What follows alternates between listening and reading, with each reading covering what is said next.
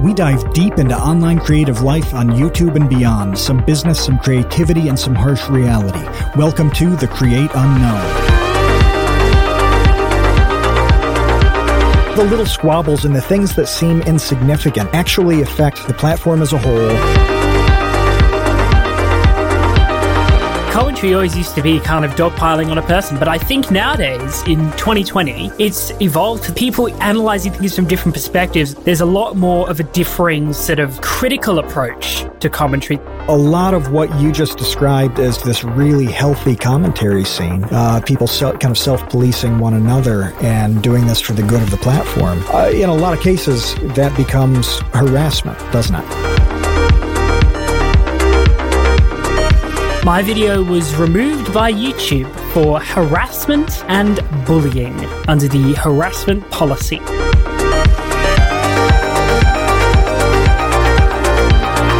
Well, the next one, the final question here is going to make or break you. It has the capacity to cancel you. John Swan, what is your fursona?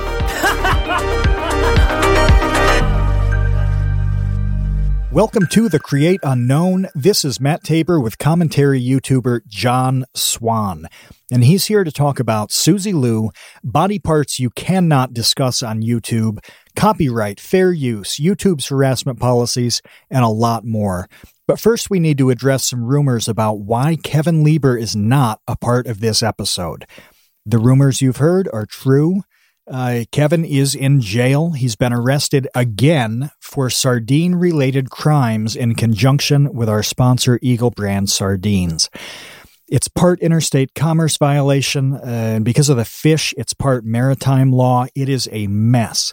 But he will be back as soon as we can bail him out. Yes, I'm replacing Kevin Lieber today. This is your new host for the indefinite future. I hope I'm a good enough replacement for the illustrious Kevin Lieber. I know it's going to be hard. It's going to be a hard shoes to fill, but I'm sure we'll get through it. To be clear, John has murdered Kevin, and he's wearing his skin, pretending to be Vsauce 2, until somebody figures him out. Right, wrong. You see how I'm working on it. It's getting there. It's soon. Soon it will be me.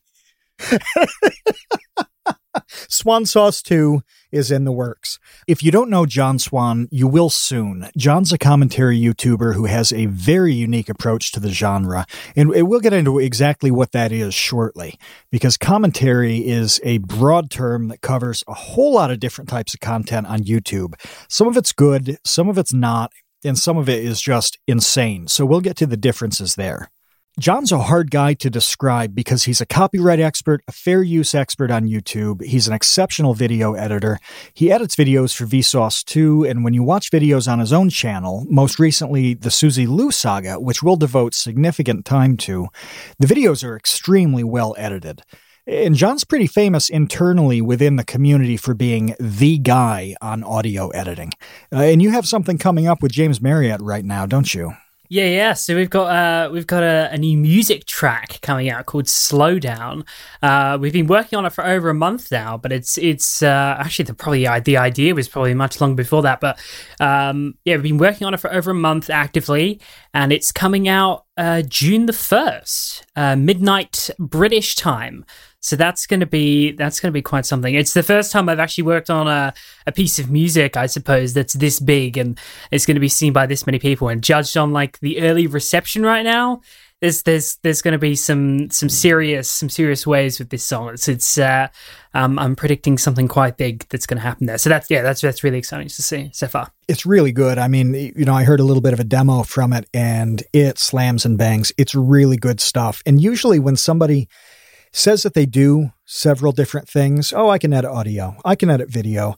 Yeah, I can write a good one. They're just not that great at all of them. They're serviceable, and that's cool. But, Jack of all trades, master of none.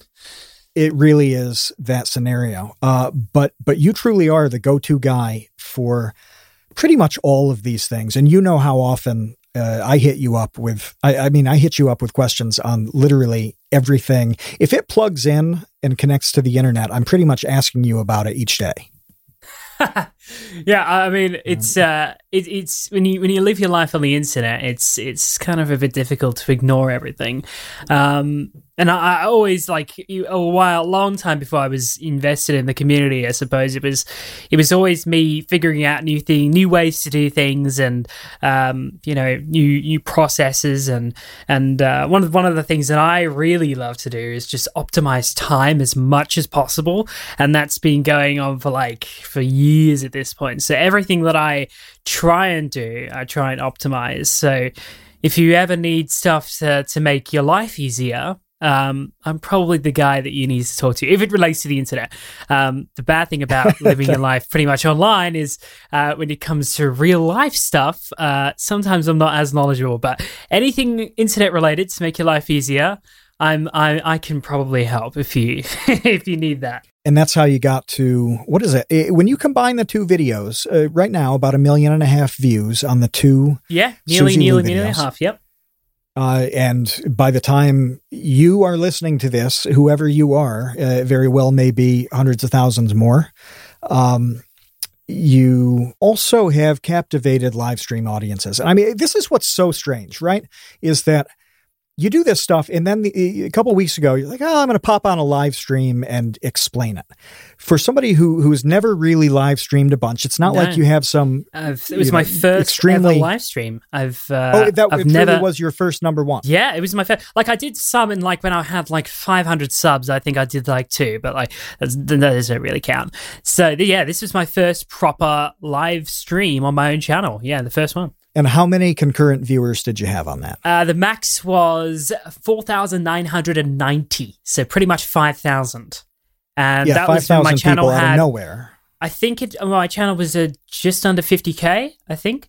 47,000 subs, I think I remember in my head, was the number that I had when I started that.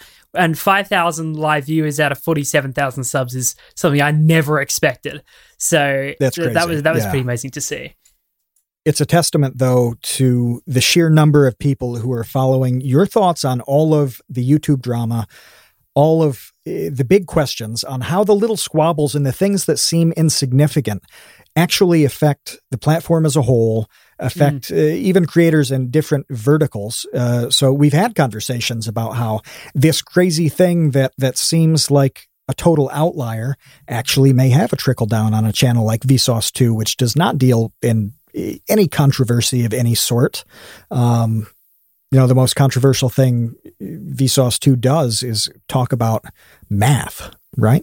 So it's just not that crazy, but all of these channels and all the content on YouTube in a roundabout way is kind of related, and people are going to you literally in the thousands at a time to get your perspective on that. So to start out, not everybody follows the minutia on YouTube, and they don't subscribe to a lot of commentary channels. I didn't until a few years ago. I mean, I heard a lot of things because as you do when you work on the platform, but I never really followed it.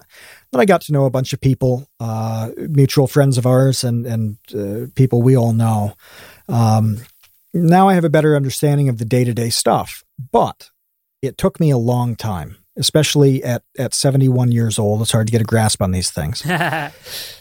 So what is, in a sentence or two, what is commentary in 2020?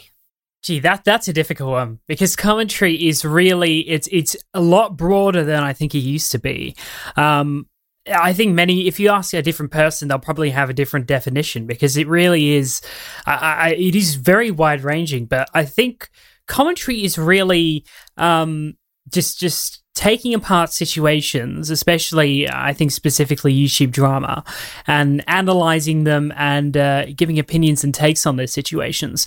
So there's a lot that goes into that, and it's definitely a very wide ranging set of genre, and there's different branches of commentary underneath this wide genre of commentary. There's a lot of different ways of looking at things. There's a lot of different channels that have different styles.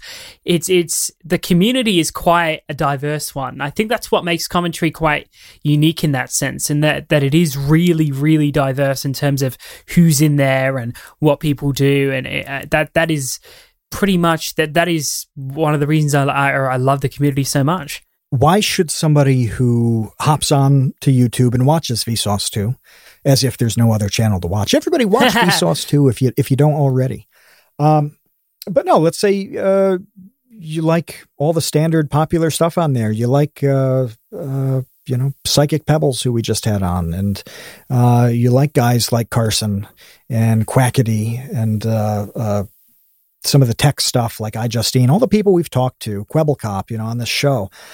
They're not commentary, though. Why should somebody who watches those channels get involved in the commentary channels? What are they getting out of this? Yeah, that's a good question. Generally, when I look at these commentary channels and when I get involved in situations, it's always I always try and make videos entertaining, and I think that would kind of extend to pretty much everyone. The videos that I watch from other commentary channels, they are it's a very good way to spend my time, I think. They are really, they're quite enjoyable. I do love videos taking apart situations and taking apart sort of personas and also if you're thinking about it, commentary channels contribute to a system of sort of self-policing content in a way. Not all of them, for example, but some of them definitely do contribute to that, to sort of a self-policing of problematic figures, and sometimes it's good to see action happen on stuff like that. And commentary channels is, I think, probably nowadays one of the only ways you can really get action on situations like that, situations that could affect the entire platform. And I think we'll probably go into that a bit later, but definitely that is one of the things that I think commentary is really good for, and that why people should be paying attention to it is because it does bring to light many situations that you may not have known about that could affect you and your experience, whether you're a creator or a viewer in the future. So some small situation could have a big impact, and I think that's really, really important if you're an avid YouTube watcher, to know what is going on, who is doing what, and what are the potential consequences that are going to happen from whatever's going on in the community at the time. Is that the difference then between commentary and drama channels? Because it's very easy to dismiss commentary as just being this kind of perpetual catty reality show. But what you just explained is that some of the feuds and some of the actions by different personas and channels have this very real, significant purpose to the community. And I like that you said both creators and viewers, and so many viewers are invested in it because they feel like it does change their viewer experience, their experience consuming YouTube. But is that the difference, where commentary is kind of like drama with a purpose?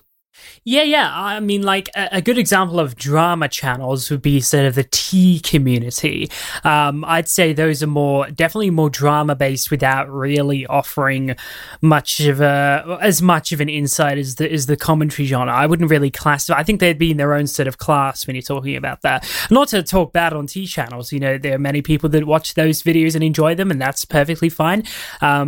But I do think that those videos are more centered specifically around drama and not as much of an analytical sense. They kind of present drama without presenting much of a solution to the drama, if that makes sense. It's kind of like it's just like a dog pile almost. There's not a lot of differing opinions either, really, in the tea community. It's all kind of just like, this person bad, so we will rip on this person. It's kind of just like a perpetual cycle. And I think commentary used to be the same a few years ago, to be fair. Like you had someone like iDubbbz that would drop the content cop. iDubbbz is something you've had on the show, isn't he? Yes? Am I remembering correctly? Yeah. Yes, you did. It was one of the first ones. So that, iDubbbz dropped the content cop, and then everyone would dogpile on the person, and that person would be perpetually done forever. And there have been a few cases where iDubbbz has, I wouldn't say single-handedly, but has contributed to a channel's sort of fade into irrelevancy. I mean, when's the last time you heard about Rice Gum? I mean, I never see his videos anymore, so he must have done something there. Same with, obviously, Leafy was the most prolific example. Tana Mojo and we have some kind questions. of, we have some questions about Leafy on the way. Good. So good. So get the feathers flapping in your mind here, it's, because we'll have a little Leafy talk. Yeah, that's good. Yeah. But yeah, commentary always used to be kind of dogpiling on a person, but I think nowadays in 2020, it's evolved to the people analyzing things from different perspectives and not just dogpiling on one person. There's a lot more of a differing sort of critical approach to commentary that I can't remember seeing back in 2016, 2017. So it's definitely evolved since those early times. And I think that's, one of the things that I think makes it quite amazing is the way that commentary doesn't just offer you the one perspectives, it offers you a range of perspectives on a topic. No matter, what your views are, you'll probably find a channel that, aligns with your specific kinds of views, and then maybe you'd want to, expand your perspective into a differing perspective. And there's more than enough of that on the platform. And it's fantastic to see all of those different perspectives come out, because that is the way viewers make, decisions on content and about individuals, and it sheds light on important things that could affect the whole platform as well. So I think that's really, really important. You mentioned, I'm trying to think now, the phrase that you just used about, maybe it was picking apart a persona. Does that sound like something you've just said? Yep, I said that about like 5 minutes ago, yeah. Okay. Yeah, I just wanted to make sure that some of the best videos are those content cop style. iDubbbz really was the first to do it that way, but a lot of commentary is taking a channel or a person and kind of eviscerating them for the right reasons, sometimes the wrong reasons. Depends on who it is. It depends on who it is, yeah. And a lot of what you just described as this really healthy commentary scene, people kind of self-policing one another and doing this for the good of the platform, in a lot of cases, that becomes harassment, doesn't it? I mean, yeah, more recently we've seen with YouTube's new harassment policies that videos are increasingly getting taken down under those new policies. So yeah, YouTube is definitely taking a strong stance against creator-on-creator harassment. And that's, I've talked to people that have, talk to YouTube directly about this stuff, and they're definitely taking a very, very strong stance against this kind of stuff. Anything that is specifically, going after another creator that's not purely criticism content will be deemed as harassment, and that's it's kind of sad to see old cherished videos like the Leafy Content Cop, for example, getting taken down by that rule. I was dealt the same rule. I know Gokunaru was dealt the same rule. I'm sure we'll talk into that a little bit later. That's going on. That drama's going on as we record the podcast. So I've got Twitter open as it's happening. Yep. Yeah, that's going to be a new drama that's coming out. There's and there was just an update from Team YouTube about the video. Oh no. So that's we'll definitely go into that. Yeah, there's so much going on, and I think it's I see this update. It just popped for me. We'll have some things to say about that, I'm sure.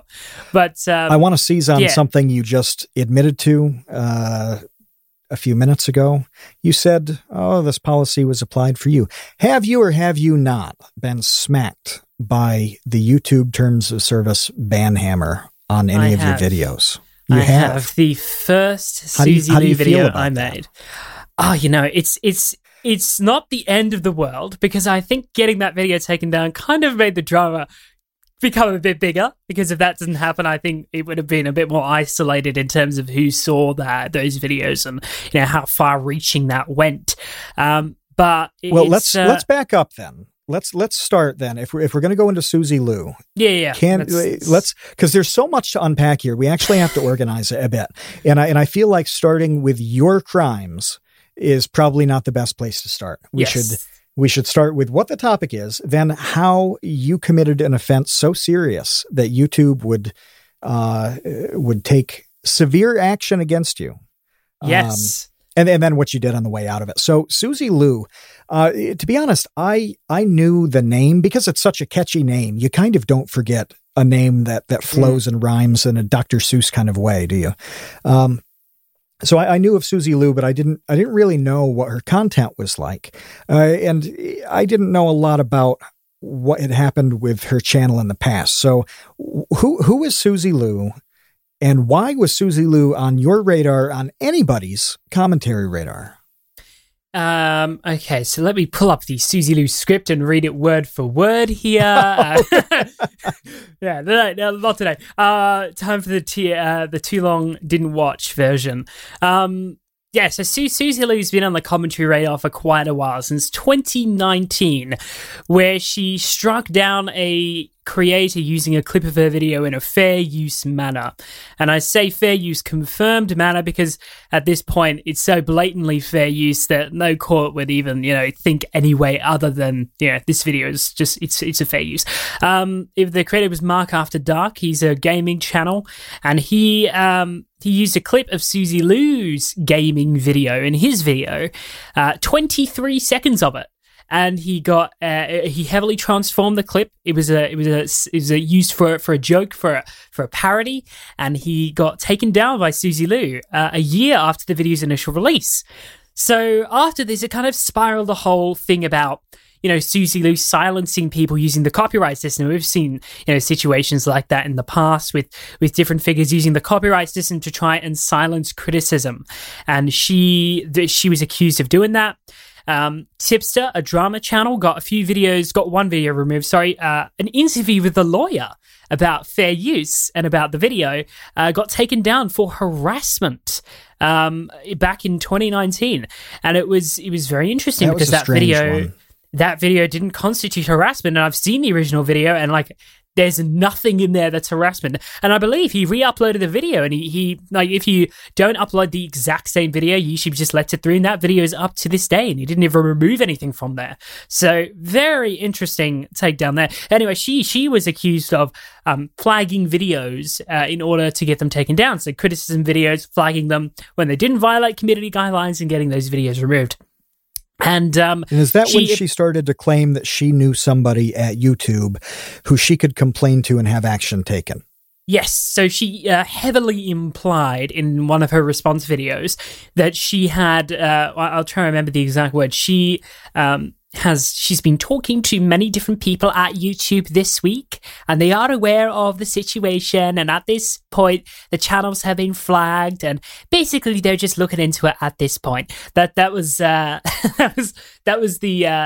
pretty much the quote. So she's heavily implying she's some people at YouTube that she can contact to get videos flagged and removed. That was in one of her response videos back then, but she was accused of that.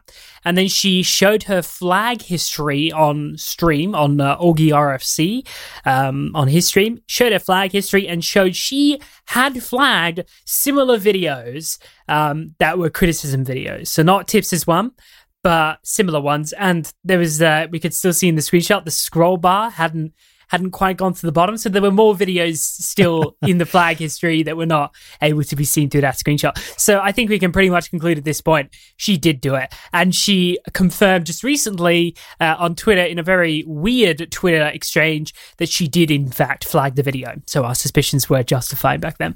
So basically back then, 2019, it was a matter of Suzy Lu uses a copyright system to silence criticism of her, so a copyright abuser and a false flagger, false flagging people to try and get criticism removed. That was her title back then in 2019. But then, that is chapter one. It's chapter one. That's the opening. This is like, I don't know how many movies are in this series, but that is just the first introductory Suzy Lu film. Yeah. So there were a few videos that came out back then. They didn't really do that much in terms of, bringing her to justice in any way. But I think Nicholas Diorio made a video, and that video got like 70,000 at the time. Maybe now it's risen up a bit because of the recent drama. But I know Nick made a video. I know there were a few smaller channels, but no larger channels really caught on to the story, because I think a lot lacked a lot of substance. I didn't really take much interest in it back then because it was really a smaller story in terms of, the bigger stuff that was going on at the time. There wasn't really much there, I felt, to make an entertaining video. But then in sort of late 2019, she started to transition her content from gaming to reactions, namely anime reactions. So she would react to popular animes like Naruto or My Hero Academia or Demon Slayer, and she would react to these popular animes almost in full, cutting very little out of the anime. I think you'd be hard-pressed to find maybe 5 minutes that she's cut out. And she would react to the anime showing minimal reactions, showing the full anime visible in the corner.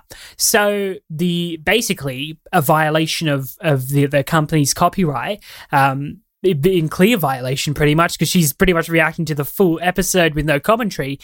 And she got a lot of flack for that. But then companies started to take notice, and they started to think, oh, well, she's using our content in a way we don't approve of. This is our content. And because she's reacting to the full episode, we have the rights to this and we can take it down. So TV Tokyo, that owns the rights to Naruto, they struck her channel down with a mass amount of DMCA takedowns, and her channel was suspended for copyright infringement, and it was later restored by YouTube. And there's large speculation there, pretty much confirmed by Suzy in her response video, was that YouTube broke safe harbor law in order to reinstate her channel. So there was a lot of controversy that was going on around that time about, her channel getting taken down and restored. And that was pretty much what put her on my radar in terms of sort of the modern, in terms of the newfound videos on her. It's very much her taking other people's content, and then having her channel removed and reinstated against what is US law. So there was a lot that happened before in chapter 1, and then chapter 2 was this whole situation. It was anime stealing hours. That was pretty much where it all escalated into the situation we have now. And there were a lot of sort of smaller things that happened. And then just one more thing I want to touch on, probably chapter 3, was that she had been exposed for uploading uncut anime reactions to her Patreon. So, that's right. Yeah. Yes. So I'm not sure if obviously Create Unknown has a Patreon, but you're not really allowed to upload full animes onto Patreon for people to pay for. That's generally not how it works. You can't do that because that's a violation of copyright. But she was reacting to the full anime visible in the corner. On her YouTube video, she had to turn down the opacity on the video so it wouldn't get picked up by YouTube's copyright bot. But on Patreon, you don't have that. So she just reacted to the full episode with the anime visible at full opacity in the corner. No cuts, no pauses, just the full thing. And I want to be clear about what's happening in these videos, because when all of this renewed again, and you and some other people we know started talking about Suzy Liu again, when the copyright on reaction videos, when that situation really started to heat up again, I hadn't seen one in a long time. I just had some time to kill. Like, I'll pop some of these on, see what's up. Well, look. Here's what happens in these reaction videos. Suzy is in about 2/3 of the screen. It's her face. And then in the bottom corner, I'd say probably the bottom 25% of the screen. Is that fair? Yeah. Is a window that streams the anime that she's watching. And the whole video is really just Suzy's face as she watches the TV show. That's really all I saw. And it sounds like, reaction channel is going to be commentary over the show. It's going to be pausing with some analysis. It's going to be this very dynamic experience. That isn't what was happening in these videos. It was somebody watching the show, occasionally lifting their eyebrows when something was happening in the show, laugh here and there, a couple little comments, but really no analysis, nothing. No. It wasn't like Mystery Science Theater where you've got the riff tracks over top of a funny movie, you know? No, it really was just somebody watching a show, and that show was pretty easily visible, even with the opacity turned down. Yeah. Yeah, I mean, it's not a whole lot different from in the 90s when people would take a video recorder into a movie theater and videotape a movie and then sell the bootleg on the street. And you can hear them laughing and see them shaking as they watch the movie and have natural reactions, but it's not like they're transforming the content in any meaningful way. Yeah. And I really want everybody listening to this to understand that that's what we're dealing with. It's not just a group of people like John and others saying, well, Suzy isn't a dynamic content creator. It's kind of lazy to react to something. No. That's not their argument at all. Is it appropriate to flat out stream content that somebody else owns? In this case, outfits like TV Tokyo. Is that right? Yeah, TV Tokyo. Yeah, outfits like TV Tokyo, who own that content and presumably are trying to get by and make a living streaming it legitimately on other platforms.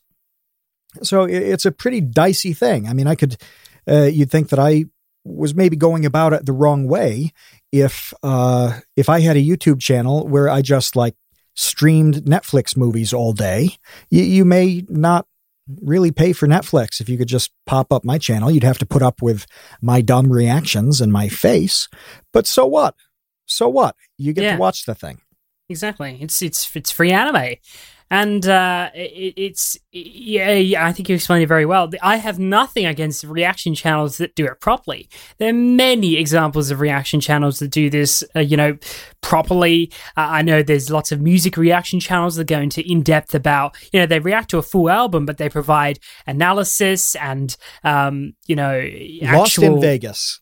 Is one of my favorite channels. I love those guys. And when they started, especially too, they was super raw, and they would pop on tracks that they'd never heard before and just react to them. And I love so many of those videos.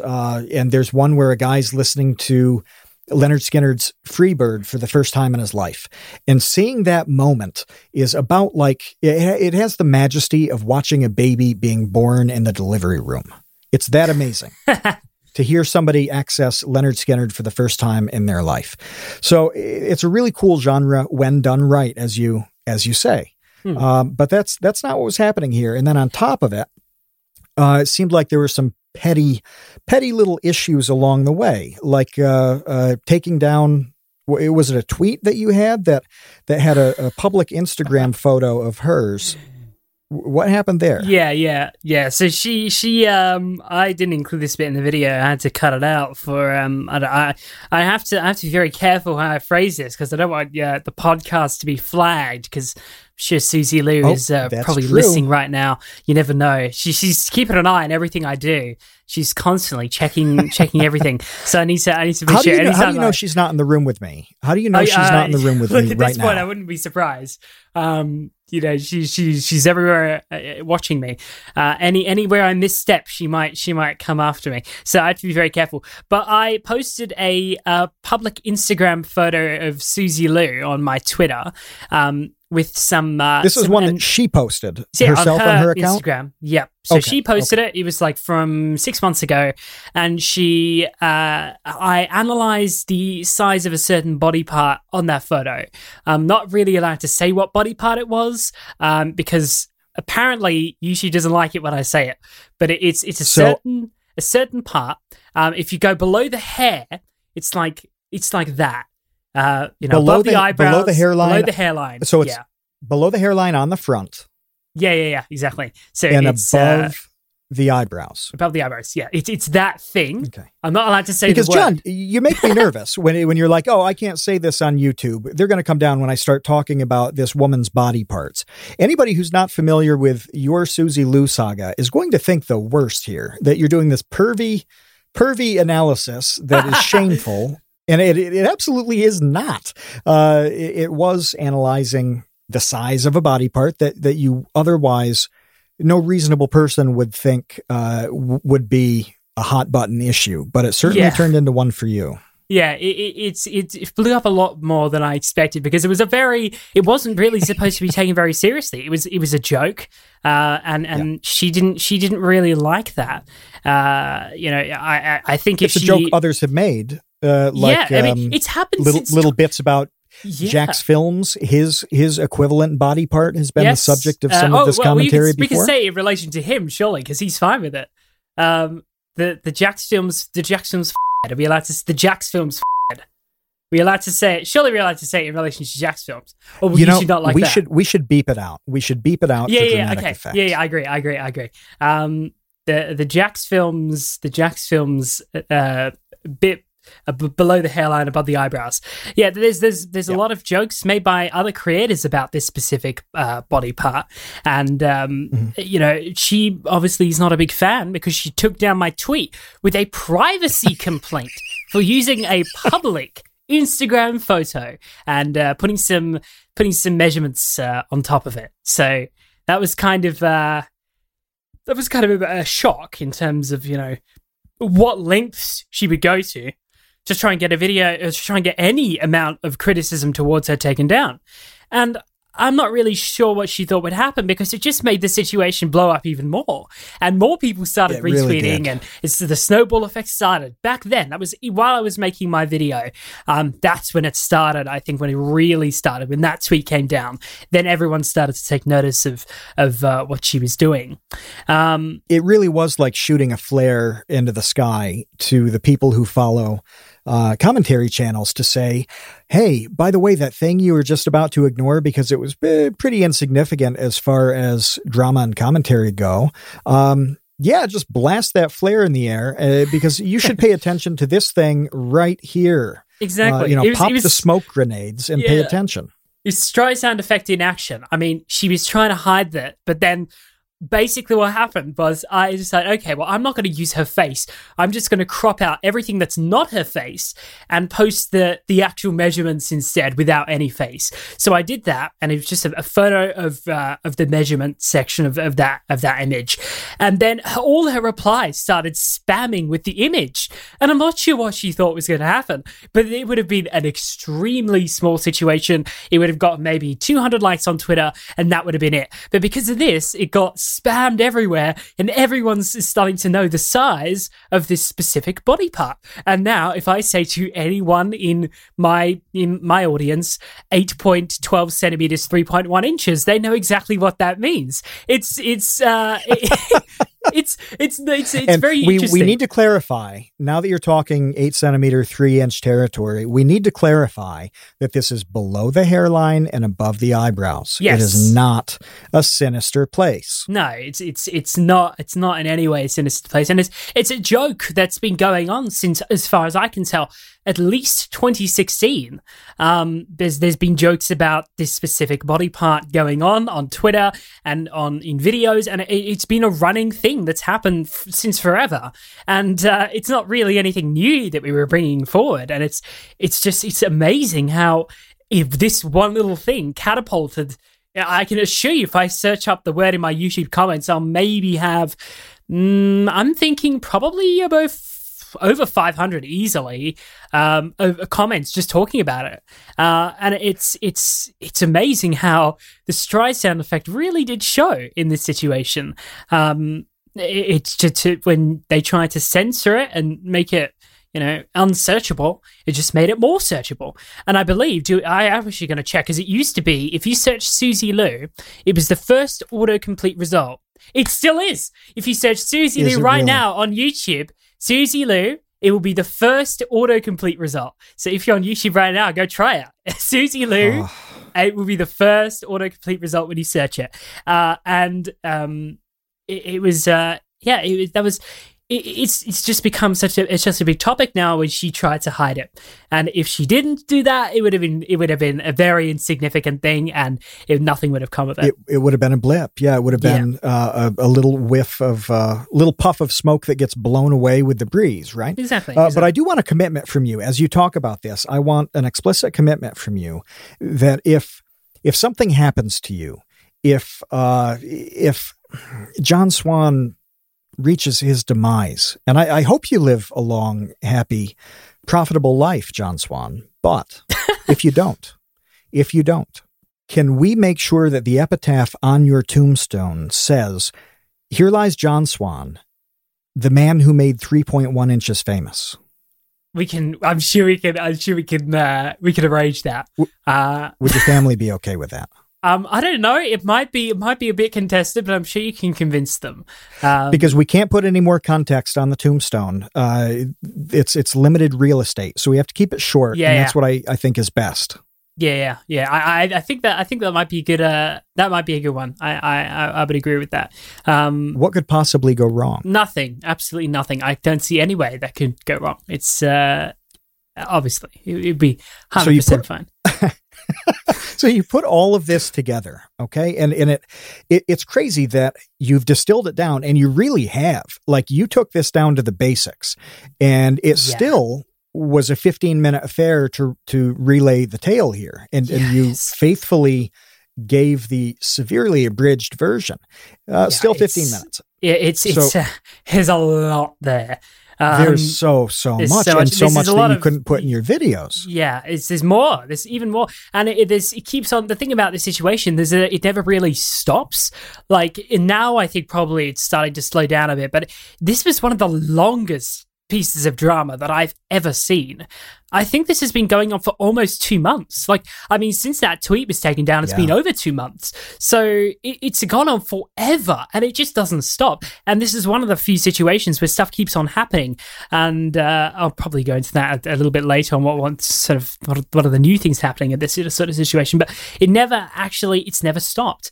And I think it's quite amazing how long it's been able to last, and people haven't really gotten bored of it. I know the Quartering is one of the channels that are still making update videos on this, and he's still getting like consistently like 300k views on his videos.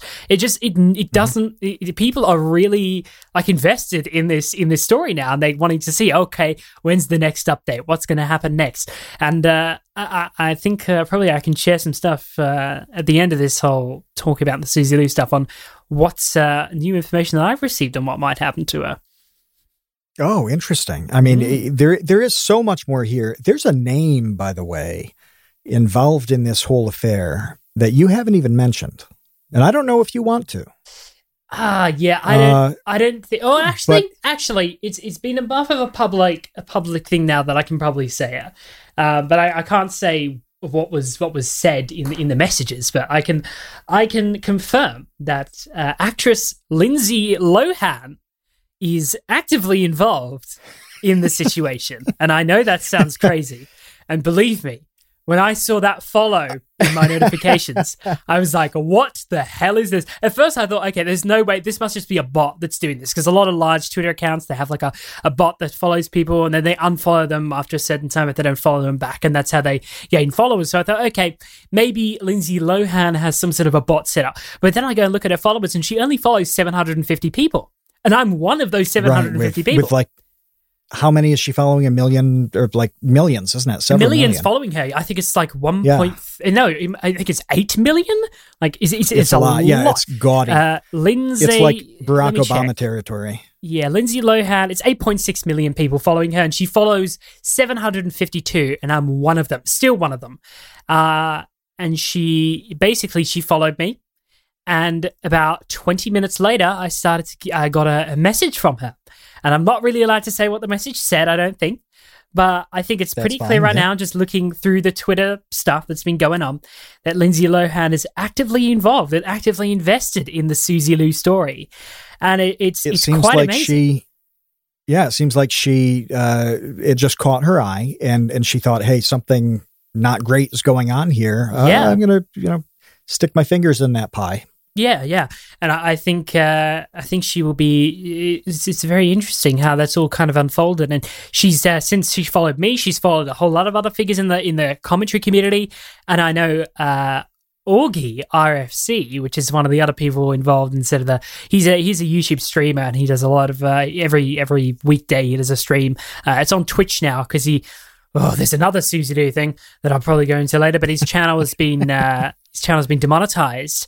And Right. I'm sure we'll go into the harassment stuff a little bit later on that. But it's he's streaming on Twitch now, and he got a follow as well from Lindsay Lohan. And apparently, because if you watch on Periscope, it tells you. If you watch on Twitch, I think it tells you who's watching. And Okay. Lindsay Lohan made an account just to follow him on Twitch. Oh wow! So she made an account, and then he hovered over her name, and it said new account. So she just made the account just to follow him on Twitch and watch the stream. She's invested. She's invested. Like she's clearly invested, not just in this situation, but in the whole drama scene.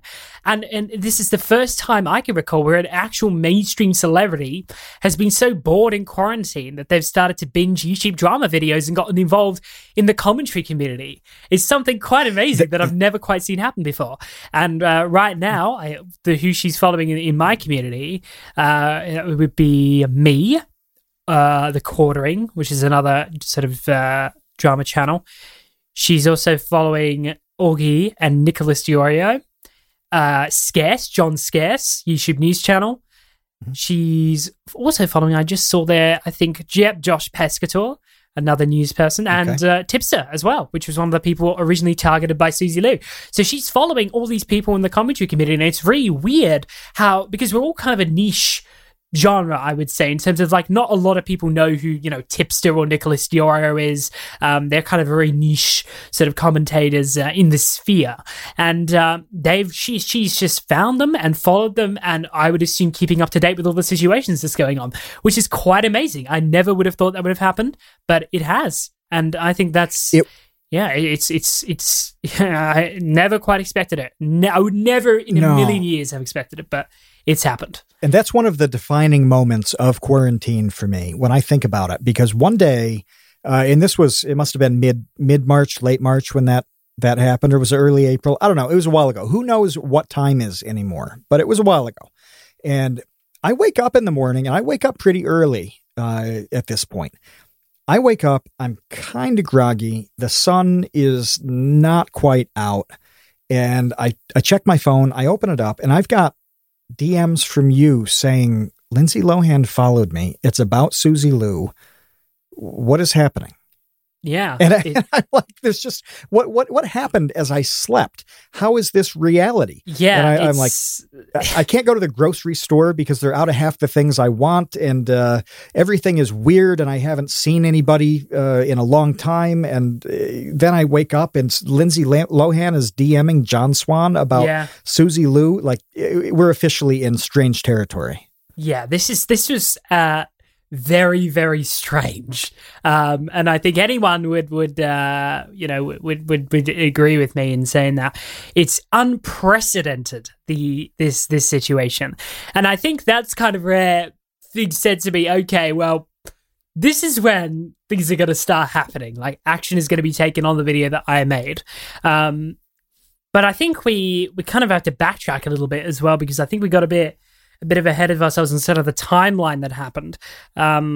Because I made my first video on Suzy Liu, it got 75,000 views, and then my video was removed by YouTube for harassment and bullying under the harassment policy. Okay, so what did you do that violated the harassment and bullying policy? Yes, so in YouTube's view. Yep. So to give a bit of context to this, the analyzing of the body part was I made a short little section that I was going to include in the main video on my second channel. I uploaded it kind of as like a teaser for the video, kind of like this is like, it's kind of like this is some of what you're gonna see. So I uploaded that small section to the second channel, and then that video was removed for harassment and bullying. And I thought it didn't really violate the harassment policy because I wasn't really saying anything bad about the body part. I was just analyzing the size of it. So I thought, okay, this shouldn't really be a problem. But apparently they did think it was a problem. But I didn't really dwell on it too much because I thought, okay, I disagree, but I can see how maybe, you know, a different reviewer would look at this and think, okay, this violates our policy. So I tweeted about it, and I actually in the video, I amended that whole section that I was going to include with the analyzing the size of this body part. And instead I talked about why the video was taken down and how it was taken down, and you know, the contents of what was in there. But I didn't show any clips from it. I didn't, you know, go into it too much. It was very surface level. And that was in the video that I uploaded, the final full 33-minute video that I uploaded to the channel. That was what I put in. I didn't put in the original section of me analyzing the size of the body part. I talked about how that whole situation went on. And do you think that was a legitimate? Do you think that was a legitimate strike by YouTube? Do you think you violated those terms? Look, honestly, the second video, I really don't think so. And I'm gonna stand by this for a long time. And I know people may disagree with me on this, but I really, really don't think that video violated any of their harassment policies. But you know, when you are a figure in the community and there is a video made about you that you don't like, and if you've got people at YouTube that you know, you've confirmed you've got people at YouTube that run strikes through for you, then any little thing that anyone could grapple onto, they'll take that, they'll amplify it up, make it a big deal, and then YouTube will take action on it. So it's the smallest thing, even mentioning that the body part exists is enough to get it taken down. And that's why I've been so careful with talking about it here. If it was anyone else, I think we would be fine. But it's just because it's a figure that is sensitive about this body part, obviously, because they've been taking down any videos that reference it, and they amp up anytime it's mentioned, and they take down videos containing that. And you're allowed to allude to it. So my response video, which she made a video calling me out, and I responded accordingly. I alluded to it. I implied that, you know, what it was that I was referring to, but I didn't say the word. And I think that was fine. But I wasn't allowed to say the word. So that is, I'll never say, you know, I think this violated the policy. Maybe that first video uploaded to the second channel, maybe that did violate the policy. Okay, cool. That video was taken down. Warning.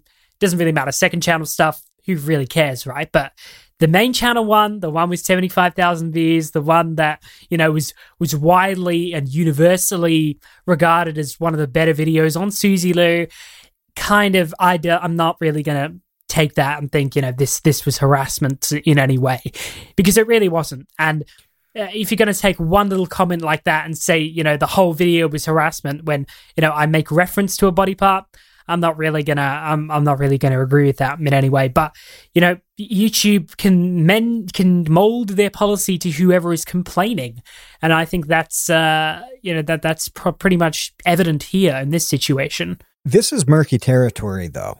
When you start talking about harassment and someone taking offense at something, because this scenario is a really good example, because we have exactly the same thing happening with another creator, Jack's Films, and I'm sure other people have had this body part highlighted. Everybody has one, so there are a lot of opportunities for it. Yeah, but and it's go ahead. He didn't really care, did he? So no. It became a bit of a joke, and everything was fine. Nothing happened. Well, Suzy Lou obviously cared, and if that's causing her distress, why wouldn't it be harassment? Yeah, I mean, as I said, I mean, I don't know if she really is distressed that much about it. I don't know if that's true or not. I don't know, but you know, I tried in my appeals. Yeah, I stated there's similar videos that have talked about this on the platform before, and they're fine. Why is this a problem? They never got back to me about that. But you know, again, I understand second channel video, sure. Main channel video where I'm talking about the video getting taken down. Yeah, I don't know. I don't know how anyone could view that as harassment. Really, I don't know. I feel like that video was fell within the guidelines. But you know, I think we'll probably talk about later about another creator that's recently been struck with this. So that's just going on as we speak. So yeah, YouTube's terms clearly change depending on who it is. How do you proceed with content then? If the rule is written a certain way and it may or may not apply, not so much because YouTube is deciding whether somebody takes offense to it or is feeling harassed by it, but the creator is. How do you proceed with content if you can say the same thing about two people and one is fine with it and the other is going to get your channel shut down with it? If that's what you do, if commentary is what you do, where you are picking apart personas and actions, really at a detailed level, sometimes that includes aesthetics, because that's really part of the game on YouTube since it's a visual platform. Mm-hmm. How do you, as one of these people, proceed knowing that something that seems completely innocent to you, or at least, if not innocent, acceptable under the terms? How do you proceed when you don't know if it's going to be okay or turn into a serious problem for you? Yeah, it's really, really difficult because I think it depends a lot on who you're making videos on. So if it's someone more well-known, they're not going to do anything. It's just a fact at this point that if it's a very large creator, I'm talking like maybe 2 mil subs up, they're not really going to care what videos you make. I mean, aside from age through age 3, which I think we can go into later, but they right. Most people wouldn't really care. They wouldn't really be flagging videos and doing that sort of thing. So yeah, it really does depend on who you make videos on, and if you know who you're making a video on, you can change the content to overcorrect for things like this. So basically what this displayed to me was, you can't, it has to be pure criticism content, otherwise there's going to be a problem. So you can't make jokes anymore about physical appearance, or you can't make jokes ripping on someone's ripping on something personal, I don't think, anymore.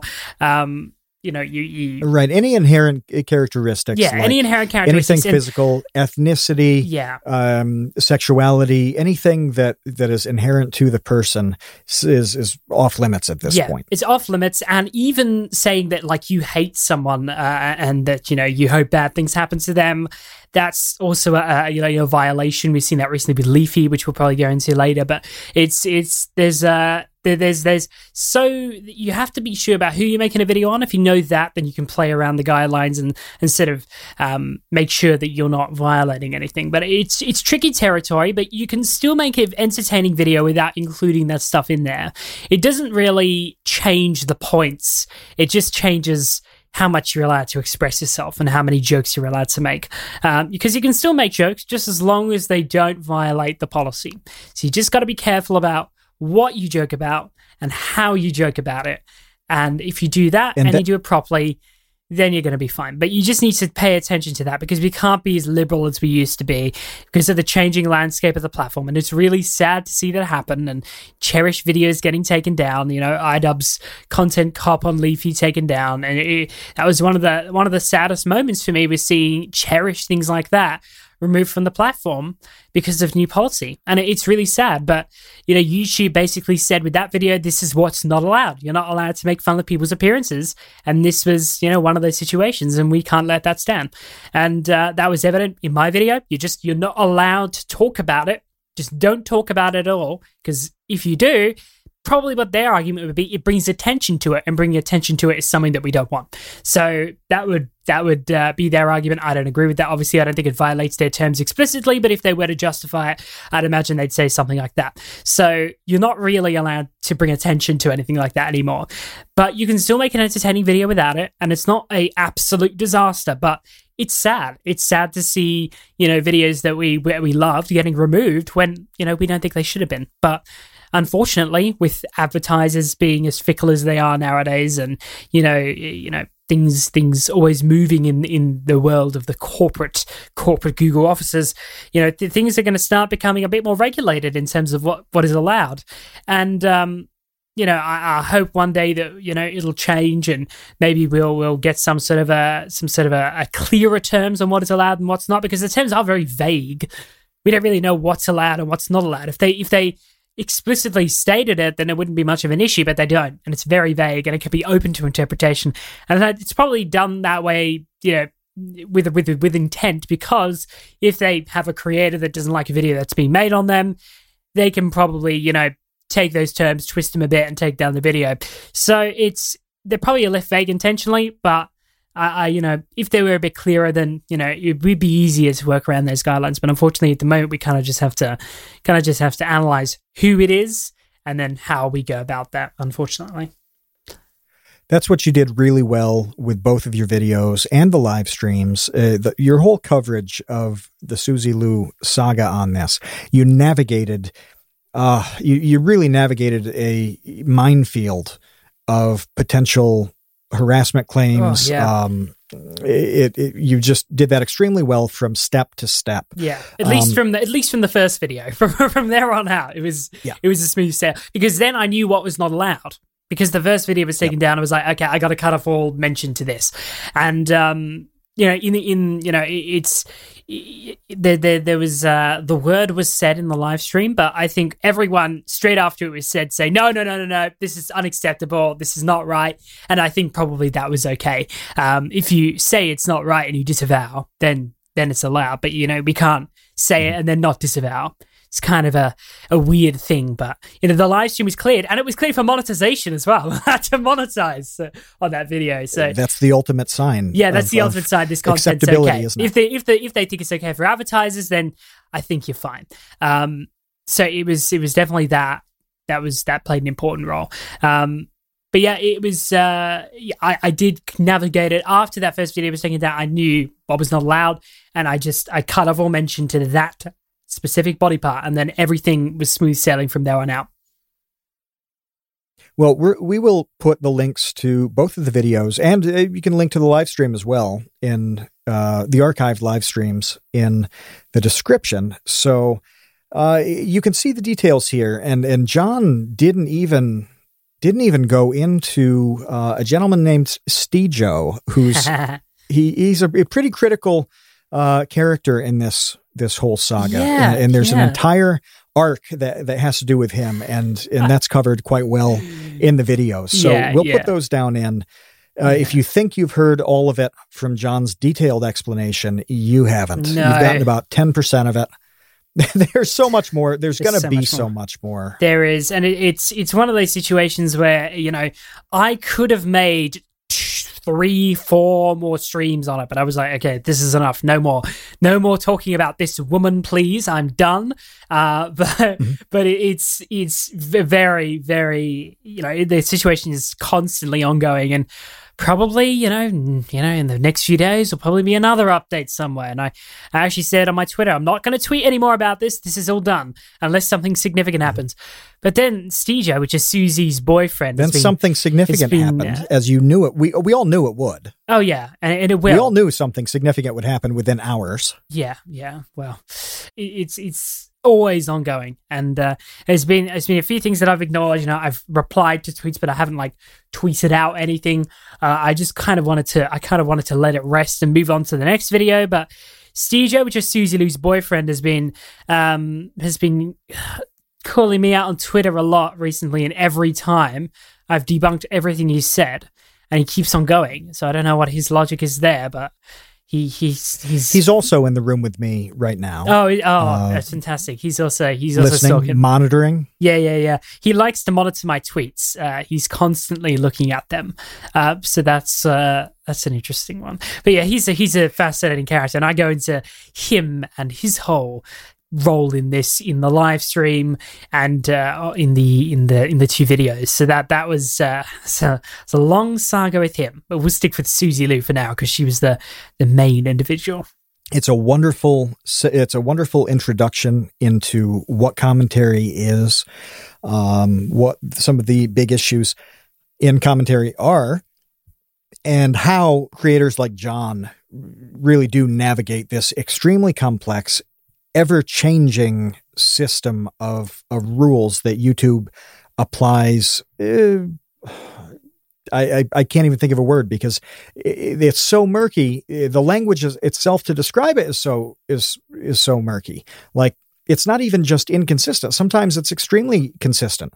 If you look at it a certain way, if you look at it a different way, it makes no sense. Yeah. But going through this whole thing, watching John's videos, you'll get a sense of just how crazy all of this is and how it can affect different types of content, other creators on the platform, and who you're going to be able to see. Well, I want to go into the baby gang and infantry questions because most of them play off the two topics that you've discussed at length here. I'm looking through them because they bounce around a little bit. I want to make a little bit of sense out of them because it's changed as our conversation has changed. But since you just mentioned Suzy, and we talked about how long this saga went on, how complex it was, how detailed it is and continues to be. James, who is a fellow Australiite, that's the actual word for you people, isn't it? Yes, obviously. Australiites, yes. James has a really good question here. He says, I want to know what John Swan thinks of people calling him out for beating a dead horse or milking Suzy for views. Because I saw you get a lot of that. Yeah. One video, you have a big video, it goes well, everybody knows the story, and then the live streams happen. Then she responds, then you respond to her response. And when you get a couple chapters deep into this, some people did say, okay, move on. You've said your piece. We understand what's a problem with Suzy. It's cruel at this point, and there's no sense in it. What do you say to those people? Yeah, there's been a specific group of people, specifically one group of people that have been calling me out on this, and it's an interesting argument, but I don't know if it holds that much weight in terms of the general scheme of things, because if you think about it from a journalistic point of view, my video, just similar to a journalist story, was bringing light to a certain topic, exposing the person and the people that have been making these things. And like a journalist, I have to deliver updates when new stuff happens. I didn't want to make a second video, and I said that on my Twitter as well. I didn't want to make a second one. It was really just like I wanted to be one video and for things to end, but things kept on happening, and I was still on the fence on whether to make my second video. And then Suzy Lou called me out in a video and said things that were untrue about me. And at that point, I was like, okay, well, she's basically she slandered me basically in a video, so I've got to. You're forced into I'm forced into a response because I've got to give my rebuttal to what she says about me. So I did that. And then just more stuff kept on coming. Anime companies have started to take notice of Suzy Lou. I think this is probably the update to the drama that I mentioned at the beginning. Anime companies have started to take notice. They've struck down videos on her channel already. I know Rachel Messer, which is an anime voice actress that's been working for Funimation. Oh, yes. She is directly... Right, I saw her on Twitter. Yeah, she's directly involved with this, and she made a tweet the other day heavily implying that she's been in contact with the legal team at Funimation, and they are not very happy with Suzy Lou's content. Yeesh. So... I know for a fact through one of my sources. Yes, I have sources. That's how big this thing is going. It's insane.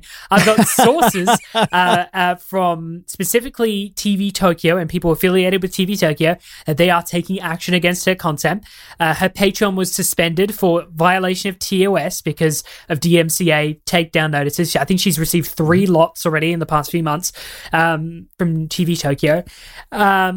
Then it's a new lot from TV Tokyo on her YouTube channel, and Funimation is now taking notice as well. So everything just keeps on happening and ramping up, and that's the reason I have to keep on making updates and live streams and tweets about it, because stuff doesn't stop. And if you look at it from a journalist's point of view, anytime when there's a little update on a story, a journalist will pump out a new article on it because to keep people updated on the ongoing story.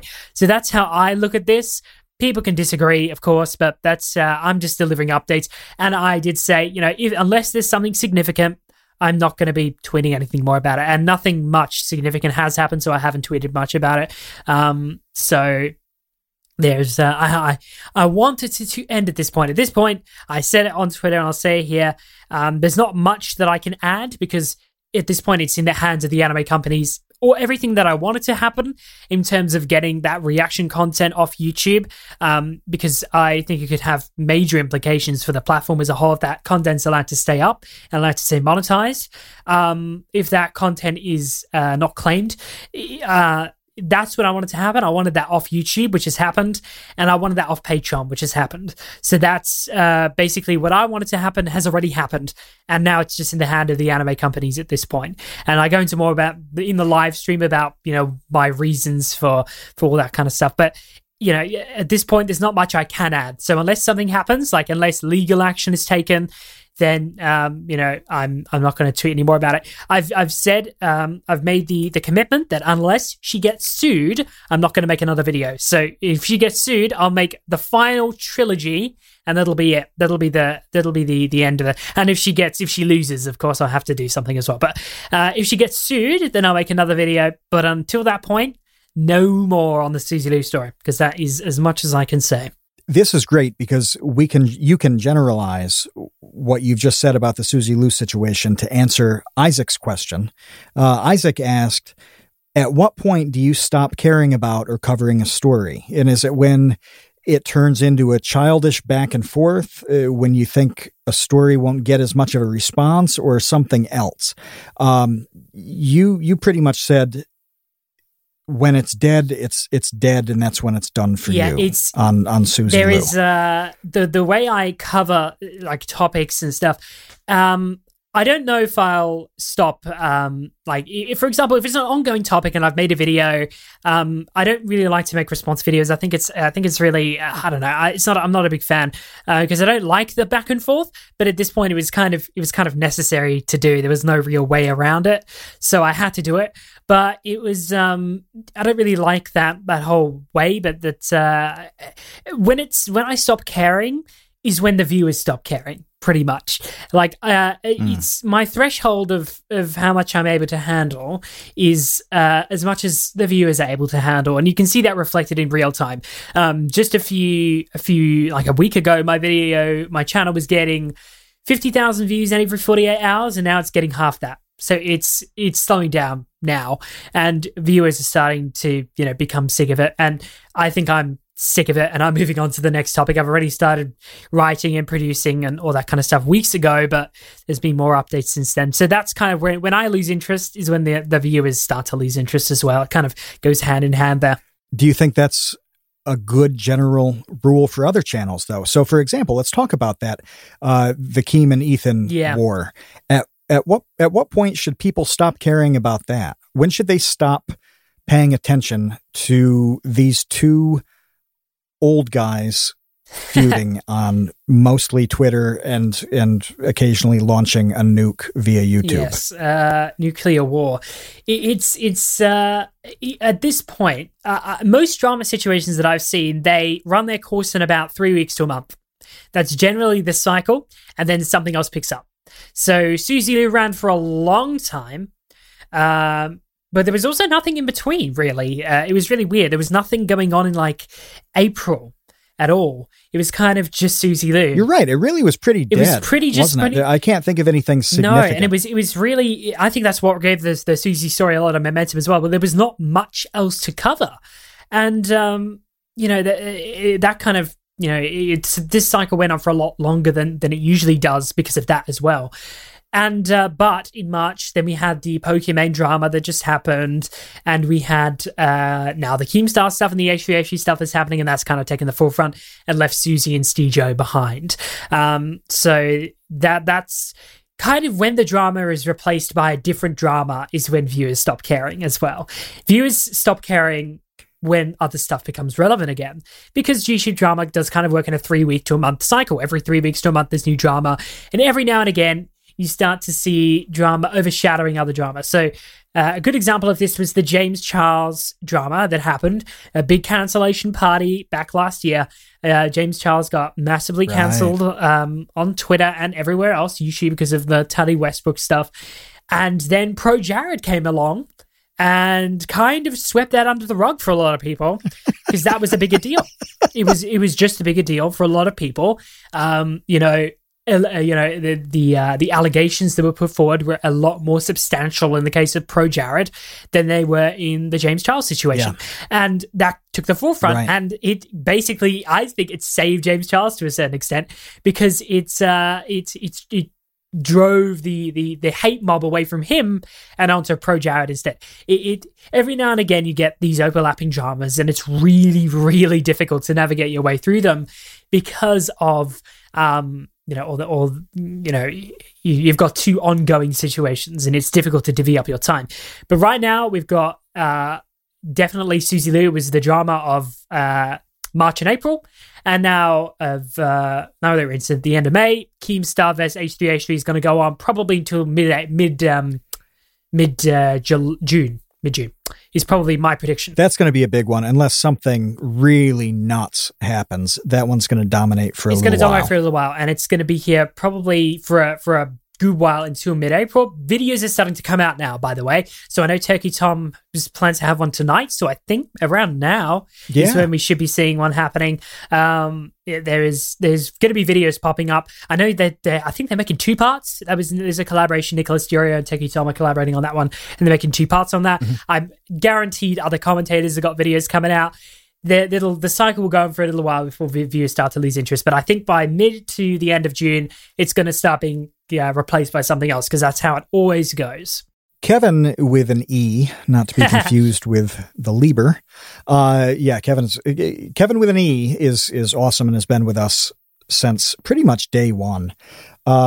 His question plays off on what you were just talking about with kind of the general drama cycle. And he asked, was there really this much drama 10 years ago, or is that just an illusion? And also was the resurgence in some of the drama like Keem and Ethan, did that have anything to do with the return of Leafy? Yeah. I'm glad we get to talk about Leafy, because that's a whole side in and of itself, isn't it? Yes, it is. And I'm going to combine this before you go on. Andrew also, he just flat out wanted to know what your thoughts were on Leafy making a comeback. Yeah, okay. All of this stuff is kind of related. Fantastic. So let's fantastic. We can definitely combine that. What was the first part of the first question? Sorry, it's gone out of my head. Oh, whether drama like this was happening 10 years ago on YouTube, or whether it's a manufactured thing. I don't think it's manufactured, because the drama is very much genuine in who is invested in. Ethan and H3H3 genuinely dislike each other. So I don't think it's manufactured, but I do think there was much less 10 years ago, because I think there was just much less controversy to build off. Like nowadays, you've got, Ethan's video was going back to situations 5+ years ago. And, Keemstar doing the same thing, situations 5+ years ago. And you've got all these things building up. But 10 years ago, YouTube was in its infancy. There wasn't really much there for people to make videos on. It was very much a beginning platform. There was no sketchy past to dig up. I think there very much was less drama 10 years ago, because there wasn't really anything to make videos on. But nowadays, you've got a long history on the platform with people doing many different things, and you can call out people for doing many different things. And that whole scene has kind of changed because of just because of how time works. Mm-hmm. Yeah. And then you've got the Leafy situation, and Leafy, I don't even know what to make of that at this point. Leafy coming back was very much Keemstar wanted him to come back. They've been friends for a while, and he wanted him to come back, I think, to sort of shake up the YouTube as we know it. Because seeing Leafy come back is kind of a bit of an unprecedented thing. He never really showed much interest in it, but I think now he kind of likes the attention. That's what I think.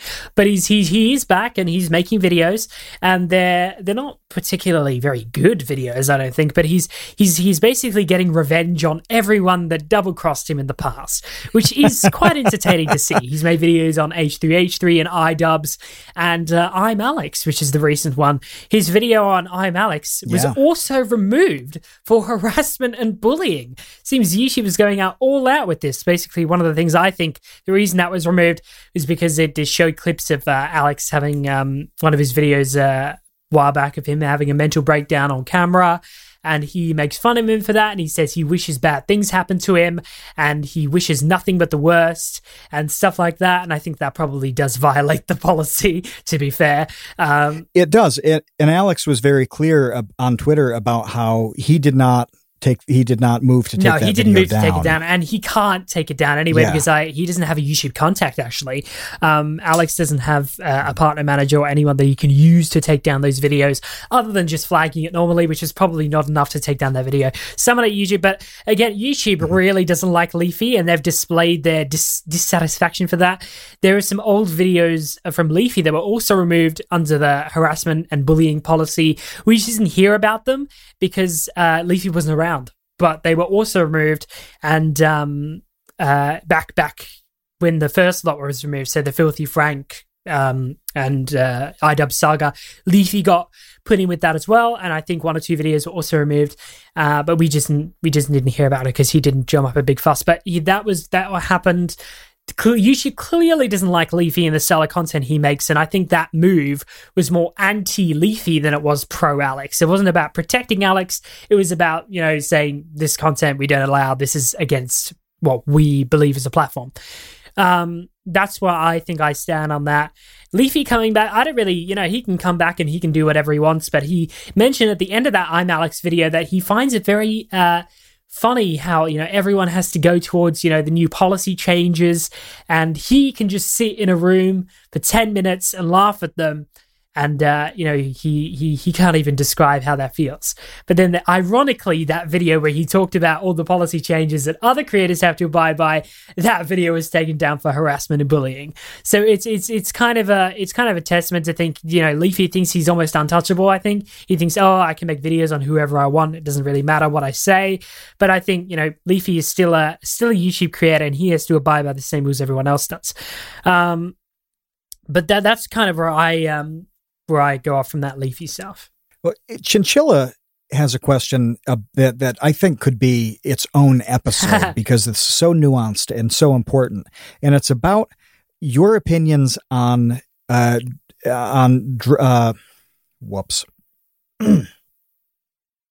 It's about your opinions on drama involving relationships. So the examples he threw out were Pro Jared, who you just mentioned.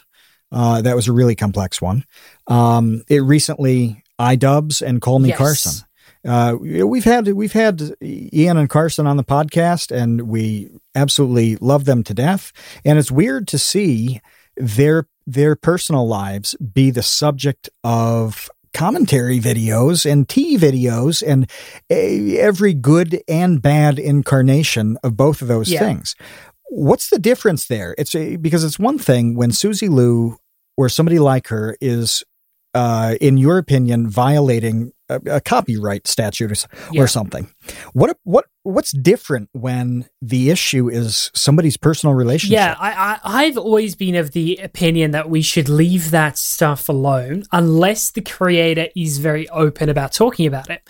So in the case of iDubbbz, he made a whole video about his girlfriend, and I think that was fair game because he literally made a video about it. Like, I don't know how more direct you could get in terms of, saying it's okay to talk about. If he makes a video about it, anyone can make a video about it. That's what I say. It's got to be fair game at that point. Sure. Call Me Carson, I don't know about that one because he alluded to it on a Reddit thing, and it was kind of out of the way, but he did talk about it.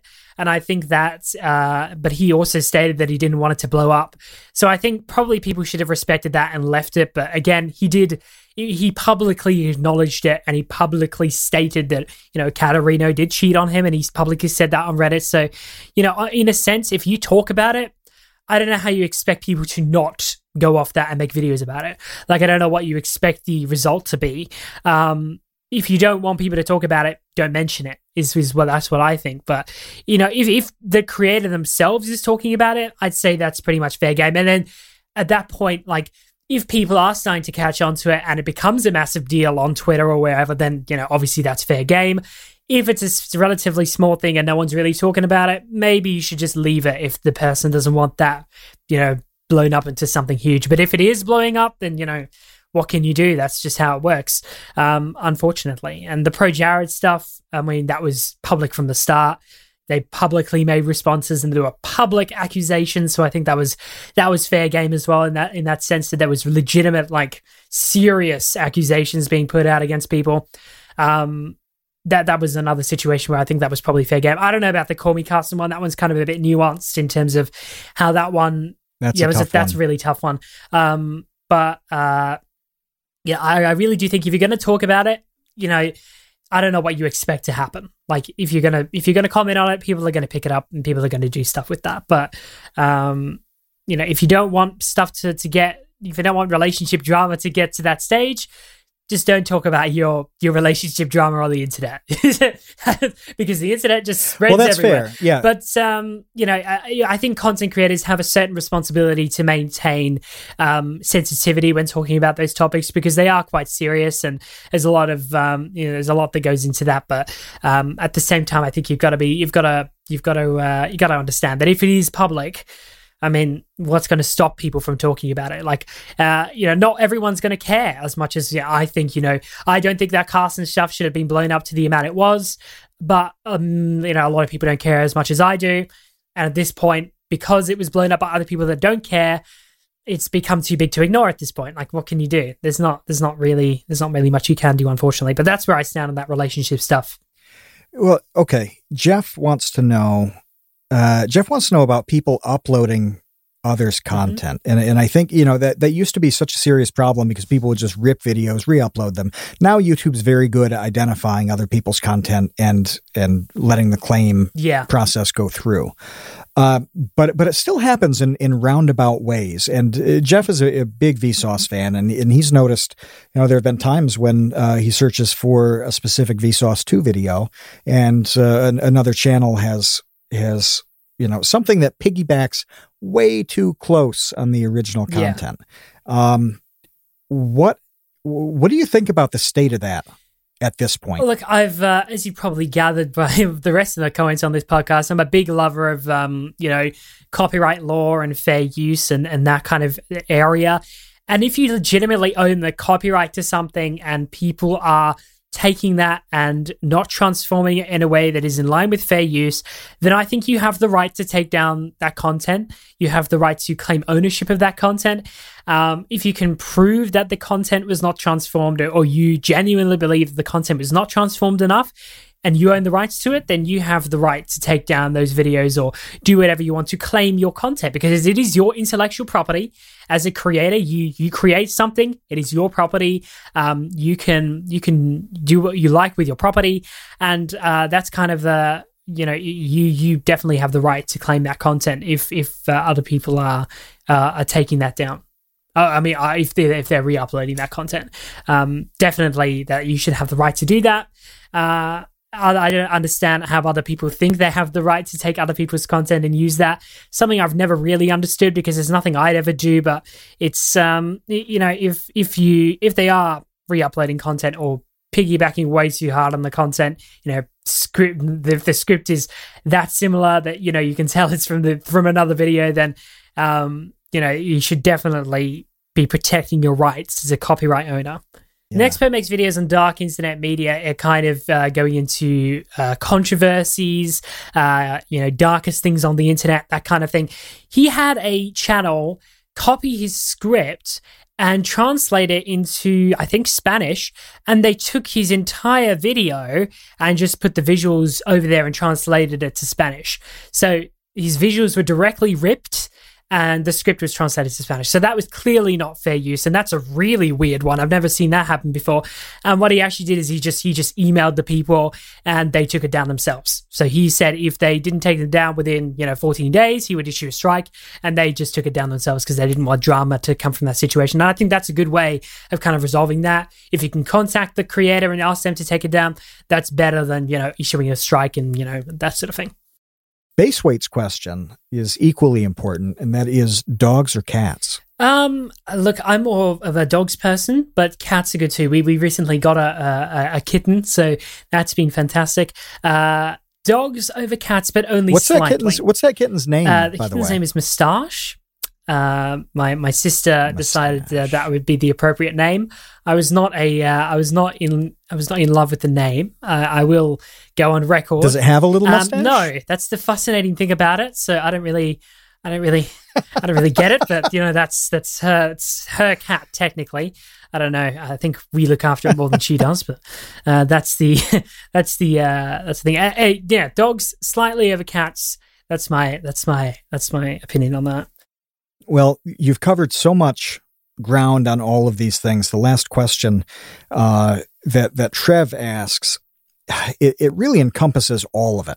And he said with all the creator on creator content attacks, which we've just covered a bunch of them and mentioned several more that are on the fringes and in the past, and with DMCA issues, community strikes, what you went through with Suzy Lu. With all of this combined, what is your big concern going forward? Do you think there's going to be an alternative to YouTube, that these concerns just have gotten too big to deal with, and it's a critical moment at which another platform can emerge? Yeah, that's a good question. I don't think on the horizon, there's not going to be any alternative. I really don't think so. YouTube is such a diverse platform, and to move creators to another platform is going to take some serious, reasons for people to do that, especially for viewers. Like creators, it would be an easy transition, I think, if the platform was well set up by an established company, someone like Amazon or something like that. That would be an easy transition for creators. But it's not so much the creators that are going to have an issue with it as much as it is viewers. I don't think viewers would be very into, having to view content on two different platforms. That's inconvenient. It doesn't work as well. They might be unfamiliar with the new platform because obviously, YouTube has got intellectual property on YouTube, and companies can't just outright copy what they've done. So they're going to need to change stuff around. They're going to need to make it their own. It's going to be a new platform if there is an alternative to YouTube. And it's going to be very difficult to replicate that or gain as much traction as YouTube does. I don't think there's going to, not in the next few years, definitely not in the next few years. I don't really think ever going to be an alternative. We're going to have to stick with YouTube. But I love YouTube. I really do. And I hate to see things happening that I don't, that put channels like me in trouble on the platform. It's very sad to see. But in the future of commentary specifically, I think we just got to be really careful how we approach topics. I've done that with the Suzy drama after the first video was taken down. I knew what to say and what not to say, and it's still made for entertaining videos, and people are still viewing it, and they're still, going behind that. And, the video has over 1 million views now, which is fantastic. I never expected that to happen. And, if you go about it the right way, criticism and commentary can still be preserved. But if people are going to start, doing videos, making videos that are harassment, and YouTube is going to start cracking down, and they're going to overcorrect like they always do. I don't think my first video should have been taken down, but YouTube likes to autocorrect or overcorrect. So that's going to be a problem if that continues happening. But for now, we just got to play it safe. We got to play the game correctly. We're going to make sure that nothing we do explicitly violates policy. We got to be careful, who we talk about and how we go about that. And if we do it properly, and if we do it to a certain standard, commentary will have no problems existing on the platform. We just need to make sure that it's done in a way that isn't destructive. And I think that's really important. That was a really extensive, complete, prophetic answer. And I think about that question and how important it is to all of us. Like truly anybody who watches any video, it's not just the people who make them. It truly is about everybody watching YouTube and how it's going to be for them in coming years. So I think that's pretty important. But the next one, the final question here is going to make or break you. It has the capacity to cancel you. Gird your loins and get ready. Because I thought we would have a question from Boromir, who I don't think we got one from him, but I want to keep the streak alive of mentioning Boromir in all of our podcasts. So saying that he didn't have a question fulfills that promise. But Isaac had one, and he wants to know, John Swan, what is your fursona? Oh no. Oh dear. This is I'm more of a feathery than a fur, so it's very difficult to classify that. I'll need to investigate and come back to you on that one, because that's an important question that I'm going to need to do more research on. I will.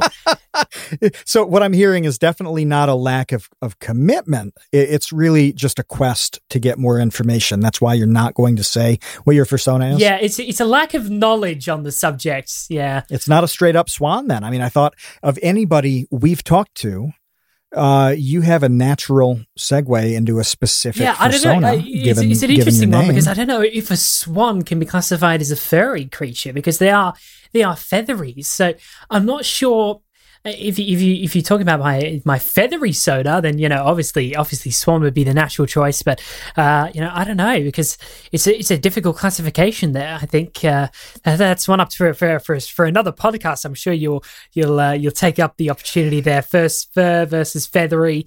What are the debates there? I'm sure that would be a very interesting discussion to have. On the highlights channel, I think we have something like 70 clips up going back to really the beginning. And only one of them has limited monetization. Out of all of those, only one of them does. And it's Quackity talking about going into furry discords. And that is the only thing that YouTube has had a problem with. Wow. So if we do talk about it in the future, we will keep it brief. Can't mention it too much. YouTube doesn't like it. But yeah. When you come back on the Create Unknown, you need to have a fursona chosen and worked out. And if Isaac doesn't hold you to that, I will. Yeah. So in the meantime, you have to think about that and come to a very real, explicit conclusion. Yeah, I agree with that. It's an important question, and I really should have had that one covered already. I should have had that one prepared, but unfortunately it must have slipped under the radar there. So I apologize, Isaac. But next time I will have an answer. It's going to come up from somebody at some point, so you might as well have it in your back pocket ready to deploy. So you have a bunch of things coming out. I don't know if you're comfortable dropping the topic of your next video. Yeah. I've already announced it on Twitter. So the topic of the next video is someone that probably everyone would be familiar with. If you live in the US, definitely Chris Hansen. Chris Hansen from To Catch a Predator, very famous NBC show. I'm doing a video on him and how his recent return to the internet has been filled with a bit of a controversy. There's a lot that's gone on there. That's going to be quite an entertaining one. That should be coming out in the next few weeks. Song with James Marriott, Slow Down, that's coming out on June the 1st. So that's all happening. It's going to be some good stuff coming out soon in the John Swan cinematic universe. We'll put links down for all of your platforms right in the description, but on YouTube, typing John Swan gets you there just fine.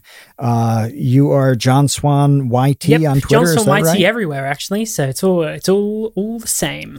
Not to be confused with the other John Swans in the world, because they do exist. There's actually another John Swan from Australia. That's the brother of Jimmy Barnes.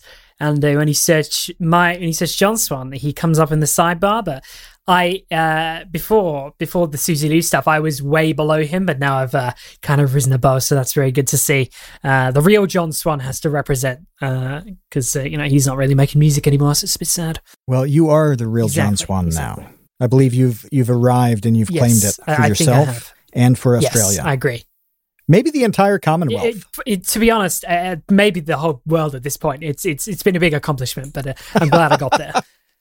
Yeah, thank you for coming in to the Create Unknown, and hopefully you're escaping unscathed. We would absolutely love to get you back and talk about, God, there's just so much. There's so much from very smart process elements that we didn't touch on anything other than really your content in the ecosystem. When there's some very real topics that are kind of business related and organizationally related, that you could put on a clinic on those things. So we would love to have you back if you were willing to do that. Of course, always happy to come on. And that's the end of part 1 with our astounding aviary and feathered phenom, John Swan. Part 2 is on the way, and we go into the Keemstar and H3 nuclear war. John talks about what it means for the platform as a whole, for both viewers and creators. And we go back and forth on whether it's right to go after a YouTuber sponsor. Honestly, I think Swan is in the pocket of Big G Fuel. But subscribe to the Create Unknown, and you'll hear the next edition with John Swan. If you want to hear it early, hop into the Patreon. You can do that for just $2, and you will hear it before the normies, because it's coming, Space Cowboys, and it's coming soon.